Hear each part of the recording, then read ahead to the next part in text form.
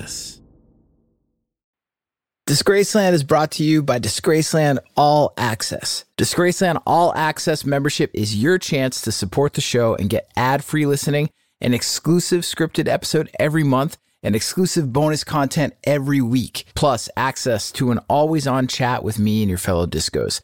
Visit disgracelandpod.com/membership or just click on the link in the show notes for this episode.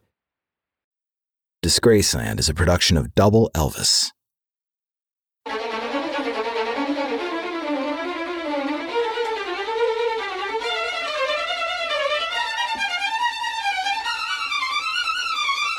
The stories about Keith Moon, drummer for The Who, are insane. He regularly destroyed his drum kits on stage. He trashed hotel rooms all over the world, reportedly getting banned from the Holiday Inn chain for life. He supposedly drove a Rolls-Royce into a swimming pool, or was it a Lincoln Continental? His band, The Who, purveyors of maximum R&B, at first led the rough-and-tumble high-fashion mod movement through the pubs of London before exploding onto the American scene as part of the British invasion. Keith Moon was the prototype for rock drummers, both on and off stage. His approach to drumming was wholly unique. His stage presence was magnetic, his personality electric, and he was hilarious. People loved Keith Moon. Most people, anyway. Keith Moon never tired of his madcap, sometimes violent, always hilarious, drunken and drugged hijinks. But a crew of British skinheads took issue with the drummer's Rockstar excess, and the results were disastrous. But despite his reckless and violent behavior, Keith Moon made great music. That music you heard at the top of the show, that wasn't great music. That was a preset loop from my Mellotron called Yes, Arp Violins Low M4. I played you that loop because I can't afford the rights for Raindrops Keep Falling on My Head by B.J. Thomas. And why would I play you that specific slice of sun-dancing Butch on a Bicycle cheese? Could I afford it? Because that was the number one song in America on January 4, 1970. And that was the day that Keith Moon, drummer for The Who, got behind the wheel of his Bentley and went for what would prove to be a very short but very gruesome drive. On this episode, Butch Cheese, Madcap Hijinks, Maximum R&B, Ultra Violence, and Keith Moon. I'm Jake Brennan, and this is Disgraceland.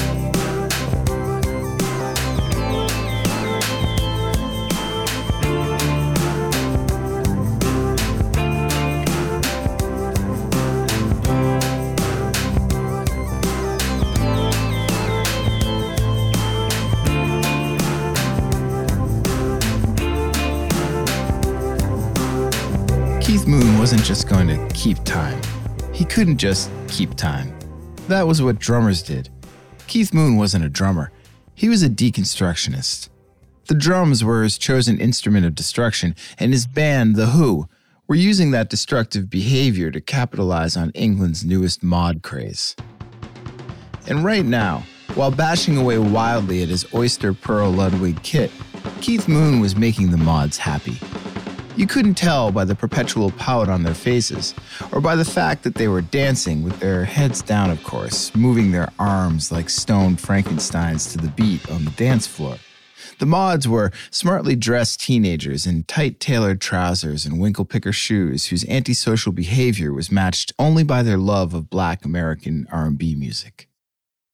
And they were mods because they saw themselves as modernists, the first British teenagers since the end of World War II. They'd had it with the scruffy, uptight, classist social norms that had handcuffed their parents emotionally and culturally. The old world could piss off. It was 1964, and this was the modern world. The old rules didn't apply. Which is why Keith Moon, in his fuck-all postmodern approach to drumming, appealed to the mods. He was a musical deconstructionist. Keith Moon didn't just play the beat as rock drummers before him had. On the drums, he played the guitar riff his lanky bandmate, Pete Townsend, was savagely beating out of his Rickenbacker. On the drums, he played the bass line for his dapper ox of a bass player, John Entwistle, that he was warping out of his bass. And when Keith Moon became bored with those two, he focused on the singer, the street tough from Shepherd's Bush with the chip on his shoulder, Roger Daltrey. Keith would match the anger in Roger's vocals note for note, hit for hit, on his kit. It was as if his bandmates pulled him aside before each show and were like, hey Keith, we've been talking and, we don't think you're very good, man. You don't really play with enough heart. And so, as a result, Keith would then go apeshit behind his kit in an effort to prove them all wrong. He wasn't a drummer. He was a fucking jet engine with octopus arms. And like I said, the mods loved him. And they loved his band too, The Who. Exciting, violent even. Just like the mods, the band were also pent-up teenagers ready for a tussle, dressed right for a beach fight, looking for any excuse to bust the old world in the face. And that's what the first beach fights in 1964 were all about.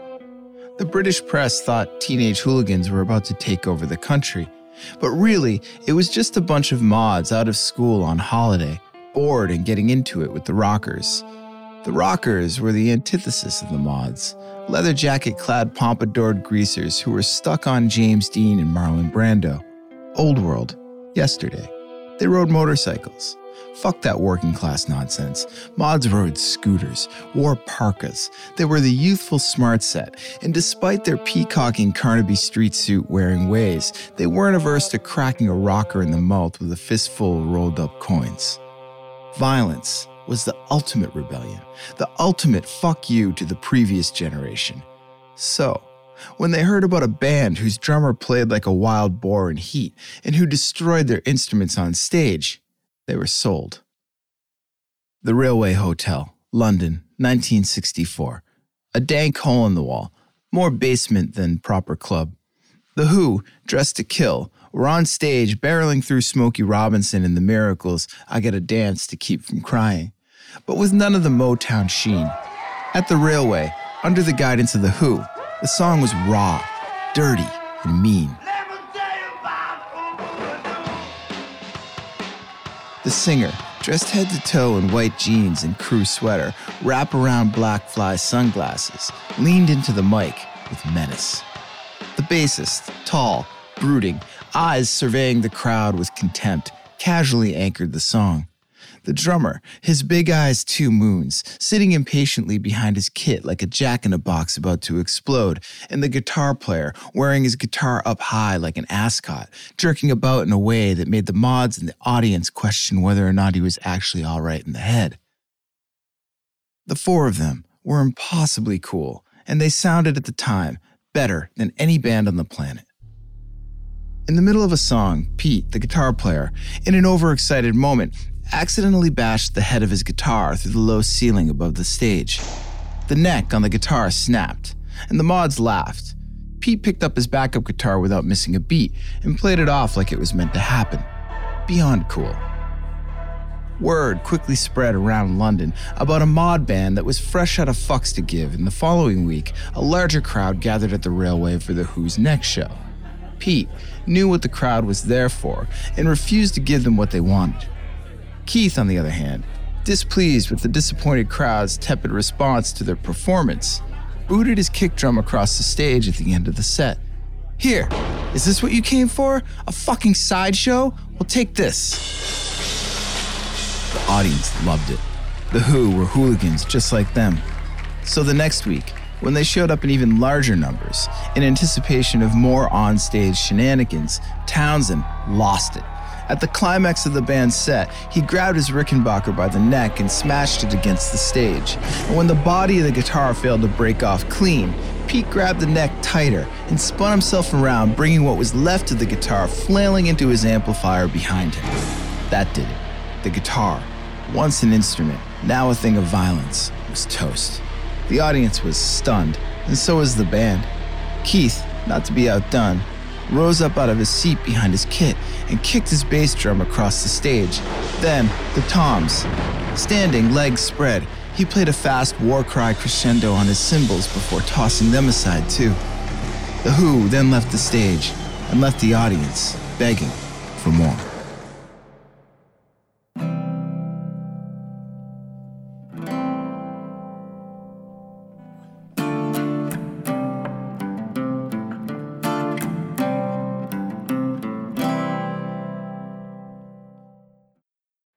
Hey guys, I want to talk to you about my Tecovas cowboy boots. I picked them up while I was in Austin, Texas. I had this event I had to go to that night. It was a formal thing. I had this idea of what I was going to wear, but I needed the one extra thing. And I was like, Tecovas. There's a Tecovas here in Austin. The dudes who worked at the store were great. I found the exact boot I was looking for. This boot is called the Dylan. I got it in midnight black. I wore them to this formal event. I had on a suit. And then tonight, I'm going to wear them with jeans to my son's baseball game. These things are amazing cowboy boots. They're super comfortable, and I can tell already that they're going to last for a long time. A couple things you can do here to check out Tecovas. If you can, stop by your local Tecovas store, have a complimentary drink or two. The experience is awesome. You can shop all the new styles. You're going to smell that fresh leather in the store. The friendly staff are going to be at your service. They're going to take care of you. They're going to make you feel like a rock star. A lot of the Tecovas stores have these leather custom branding services to make your boots truly personalized. They put on regular live music and events. It's an awesome in-store experience. So if you have the opportunity to check out a Tecovas store, I highly recommend it. If you can't make it into a store, just visit tecovas.com. That's TECOVAS.com. They offer free shipping on all boots, as well as free returns and exchanges, and they ship right to your door. Go to tecovas.com and find your new favorite pair of boots today.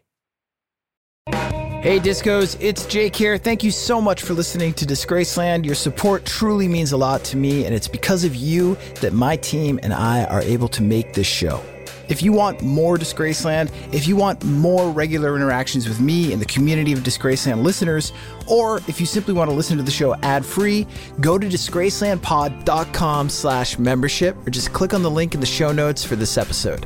For just $5 a month, you can listen to every episode of Disgraceland ad-free. Plus, you'll get one brand new exclusive episode every month. You'll also get weekly unscripted bonus content, special audio collections, and early access to merch and events. There are two ways that you can support the show and become a member at disgracelandpod.com/membership. You can sign up using Patreon and listen to the show ad-free on Apple, Spotify, and most other major podcast platforms. And Patreon members also get access to all the other perks of membership and an always-on chat where I'll be interacting with you and diving deeper into the world of Disgraceland. But maybe you're currently an Apple Podcast subscription listener and you want to just tap into all the bonus audio content and ad-free listening that we're offering. We're also offering this membership as a premium channel on Apple Podcasts. However you choose to join, all you got to do is go to disgracelandpod.com/membership. Support the show for just $5 a month, $5, or sign up for an annual plan and get 2 months free. Come join me and your fellow discos at Disgraceland All Access by visiting disgracelandpod.com/membership. It wasn't long after the railway shows before The Who exploded. The smashing of instruments was now a patented part of their performances, but it wasn't a gimmick. It was a true violent expression of angst, and it took nothing away from The Who's prowess in the studio. The band banged out a quick set of electric teenage anthems. I can't explain. Anyway, anyhow, anywhere, and My Generation all took teenagers throughout the UK by the throat, turned them upside down, and shook the change out of their trousers like the young street toughs they were. Things, they do look awful cold. Hope I die before I get old. Success came quick and was the perfect grease for the band members' rough and manic behavior. Drinking became sport. It was the mid-60s and it was the music business, so drugs, of course, were everywhere. And the entire band partook, but Keith Moon went at it with a special vigor. Doing drugs, drinking booze, it was a test of will for Keith. Imbibing meant partying, and partying meant having fun, and having fun, well, wasn't that what this was all about? Wasn't that why he was in the business? To have a good time? To not have responsibilities? I mean, other than entertaining people, which he seemed genetically inclined more than anyone else to do, his energy was manic. He never stopped entertaining. On stage, off stage, it didn't matter. Off of the stage, he'd arrange any number of pranks, practical jokes, improvised bits to get friends to laugh. Wiring the opening band's drum kit with explosives, Check. Driving your Rolls Royce through downtown and blasting fake public service announcements detailing non-existent threats through a bullhorn? Impending tidal waves. Everyone leave town now. Dangerous snakes slithering through the streets. You must evacuate. The government is relocating the country's entire immigrant population to the south side of your town. Lock your doors. Wicked. And appearing in court dressed in full Nazi regalia to settle a beef with neighbor Steve McQueen? No joke. It happened. Look it up. And Keith pulled this shit constantly, and he was hilarious. He was the type of funny that made you buckle over, made snot run out of your nose, made your jaw hurt from laughing so much. And he literally never stopped. His ongoing quest to make his friends actually die laughing was so constant that they'd beg him to quit it. And when he didn't, when he couldn't, they'd inevitably end up asking themselves if he was all right in the head. And when they come up short of an answer, their next questions would be, how long can this guy keep this up? How long can this guy keep living this way?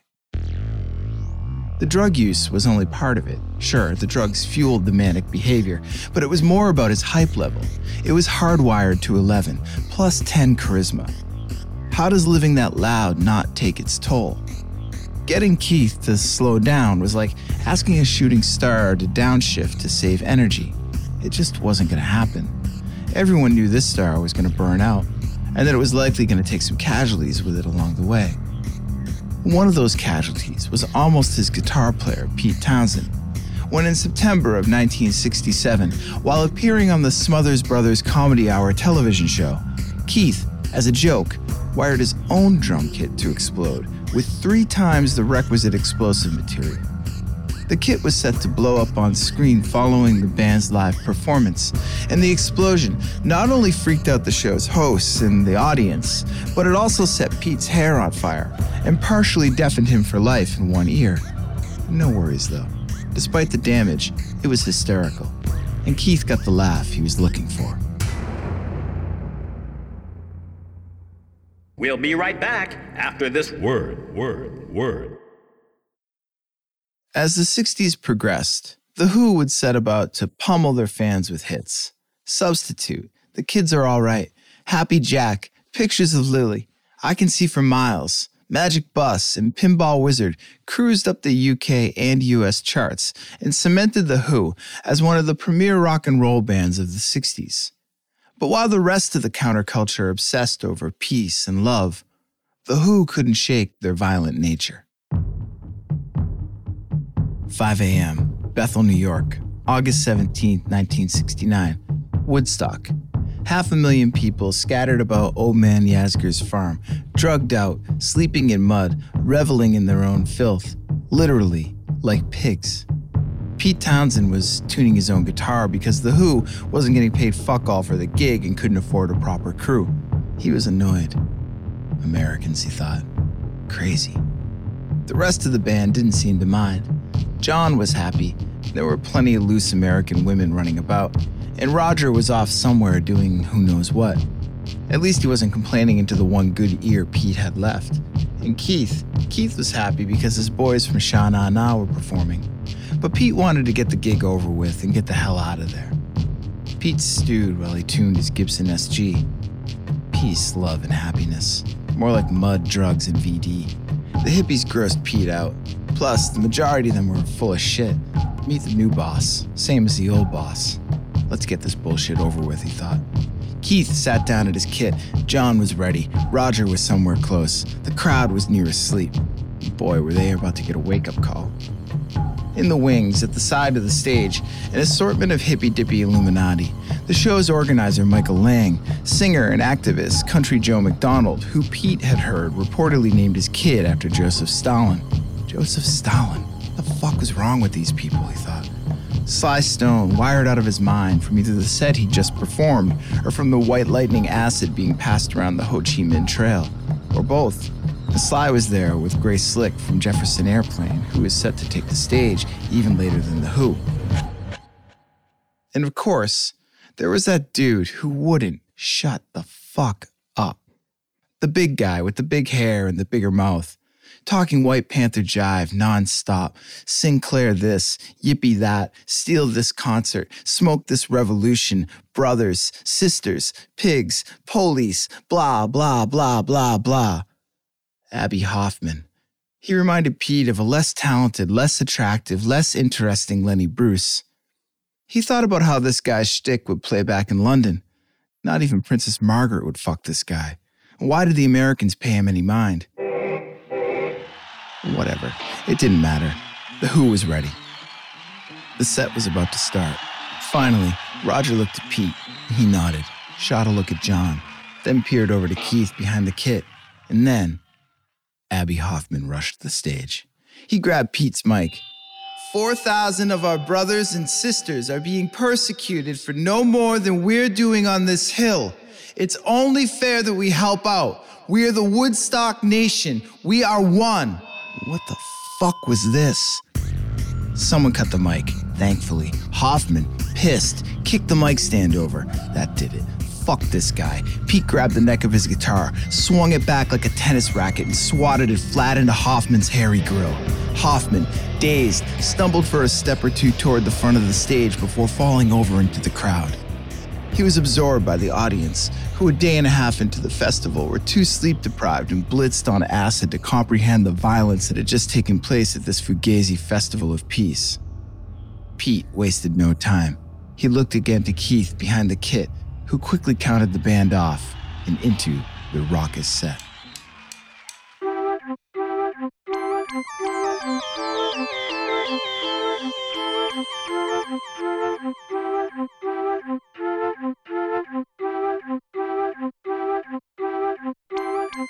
Keith Moon had no off switch, so you can imagine what life was like for those around him when he wasn't on the road or in the studio. Without an outlet, and constantly blitzed on pills and booze, Keith went to great lengths to amuse himself, to keep himself occupied, and depending on their relationship to him, either entertained or annoyed everyone who came in contact with him. The fact that he was genuinely hysterical and rich beyond most people's wildest dreams excused most of his behavior. Who's the ugly chick in the back of the pub singing Beach Boys songs loudly and out of tune over the jukebox? Oh, that's just our Rockstar neighbor, Moon the Loon, in drag, having a pint with the locals. Leave him alone. He always runs up a massive tab, and he's good for it. Why did Keith drive his brand new Corvette into the pond behind his mansion again? And why do we have to tow it out for him? Oh, who cares? Moon is crazy. Besides, he has the best brandy and never runs out of Pimm's. Back the tow truck up, boys. But the madcap escapades Keith occupied himself with around the homestead tested his attention span. He needed to get out every now and then, too. And given his behavior and his constantly drugged state, trouble, violent trouble, was never far away. The pub, the Cranbourne Rooms, was about 10 miles from Keith's home. A friend had just opened it, and Keith thought, what better way to show support than to appear in full Rockstar glory and to run up a massive bar tab? The bar was new, its clientele not yet firmly established, and tonight's patrons were not what was expected.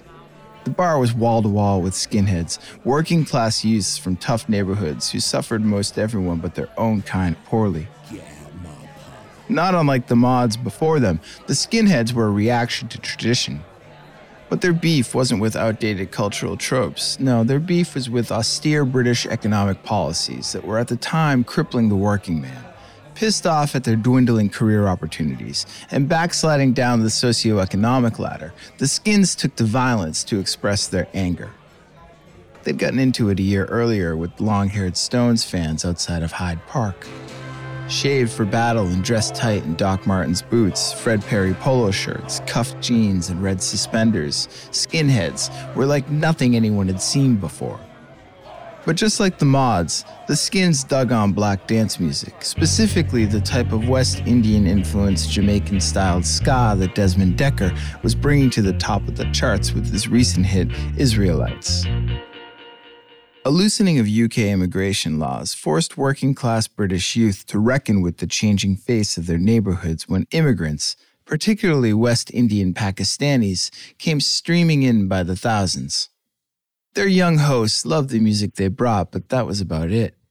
Packy bashing, as it was called, became a favorite skinhead pastime, right up there with street fighting and general hooliganism. Violence, it was the backbone of the skinhead ethos. The violence was always there, just like it was with The Who. But the skinheads had no time for the bloated rockstar excess that The Who had become and that Keith Moon came to embody. They had no patience for fickle, elite, rich rock stars. So, when Keith Moon pulled up to the Cranbourne Rooms on January 4, 1970 in his shiny new Bentley, chauffeured by his bodyguard and friend Neil Boland, ripped on Mandrix and Tom Collins, he literally couldn't have found himself in a more hostile environment. The sight of him, dressed to the nines, yucking it up with that shit-eating grin and two-finger-thick unibrow, ordering drinks willy-nilly, loud, obnoxious. It was highly offensive to the skinheads, and they let him know, leering over at his booth, shouting insults. Keith shouted right back. To him, it was all in good fun, but his entourage knew better. Something was different, and there was a darkness to the mood of the room. The threat of violence was palpable. And when closing time came, Keith and his friends spilled out of the bar at the same time as the skinheads, who were now way drunk and spoiling for a fight. And the sight of the Rockstar's chauffeured Bentley outside the modest pub gave the skins all the ammo they needed. They rained down obscenities on Keith and company as they hurriedly ducked into their car. The skins, now a small mob of 30 or so drunk, angry, Rockstar-hating youth, converged around the luxury automobile and began rocking it back and forth. Inside the Bentley, the fear was thick, and they were stuck, their hearts racing. They couldn't move the car forward or backward for fear of running over the pissed-off skins blocking their exit. The sound of fists pounding on the roof added to the confusion and drowned out the voice in Keith's chauffeur's head, the one that said, "Chill the fuck out, Neil. This will all be over in a moment. Sit tight." No. Instead, Neil decided to reason with the angry skinheads. He jumped out of the car and before he could say a word, was consumed by the mob. From inside the car, it looked as though Neil just disappeared, like a lost ship, drifting out at sea, beyond the horizon, once there, then, in an instant, gone. Fear soon turned to terror. Keith hopped in the front seat and behind the driver's side wheel, drinking and drugging all night and unaccustomed to driving anything. It had been years since he'd driven a vehicle on an actual street. He was used to pools and ponds. He let his lead foot pound the accelerator. And the large Bentley heaved forward in a giant lurch before it was calmed to a crawl by the brake. Thump. What was that? It didn't matter. The skins were now worked into a fevered pitch. They were screaming, kicking the car, banging on the windows. Keith moved the car down the road a little faster, 5 miles per hour, 10 miles per hour. The skinheads began running alongside it, still screaming, still kicking. Finally, Keith moved the Bentley faster and out of their reach and up around the bend before pulling over at the insistence of a frantic truck driver who'd driven up alongside them, manically imploring them to stop the car. Hanging outside of his own window, the truck driver was pointing to the bottom of the Bentley. No doubt about it, something was wrong. Real wrong. Keith curbed the car, got out, and walked to the rear of the automobile to find his chauffeur, Neil Boland's legs sticking out from underneath the backside of the Bentley. Then, moved by adrenaline and sheer panic, he reached underneath the car to free Boland. Keith grabbed at whatever he could to try and free his friend, and he felt something. Wet. Smushy. His hand, it pulled out only Boland's brains. Neil Boland's head had been crushed like an eggshell. Somehow, in the melee, after Keith's chauffeur had jumped out of the car to cool out the crowd, Keith had run him over in the Bentley and dragged him down the road to his death. Neil Boland was taken by ambulance to a local hospital and pronounced dead on arrival. And Keith Moon was despondent. The judge at his trial took this into consideration and exonerated Moon of all charges. Neil Boland was not only Keith's chauffeur, but his bodyguard and friend. And Keith and Neil were just 24 years old. Neil died trying to protect Keith. Protecting Keith was a job that Neil had done well, but the gig up until then had been mainly protecting Keith from himself, from his excesses, and from his dangerous, often violent pranks. Violence is like a powder keg. Under certain conditions, it's harmless, but mix it with the right ingredient and it'll blow up on you. Keith Moon and The Who had flirted with violent disaster since their earliest shows, smashing guitars into ceilings and then blowing up kick drums with explosives on live television, and eventually whacking acid blitz pseudo-revolutionaries across the face with guitars. And through all of that, the band and Keith in particular skated across life's thin ice packed to the gills with narcotics and booze. So it was only a matter of time before Keith's reckless behavior sparked a violent casualty. Neil Boland was that casualty. And 8 years later, after a night not unlike almost every other night of his adult life, Keith Moon filled himself to the lid with booze and pills, closed his eyes and never opened them again, and became a casualty himself. Died before he got old. What a drag. Some would even call it a disgrace. I'm Jake Brennan, and this is Disgraceland.